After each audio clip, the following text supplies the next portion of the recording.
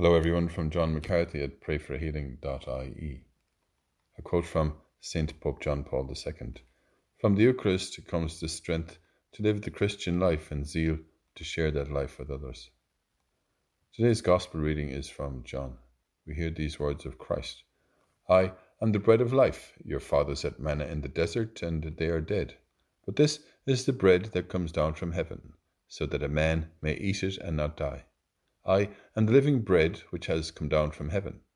Anyone who eats this bread will live forever, and the bread that I shall give is my flesh for the life of the world.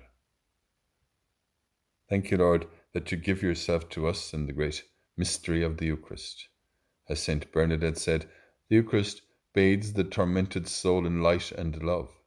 Then the soul appreciates these words. Come, all ye who are sick, and I will restore your health.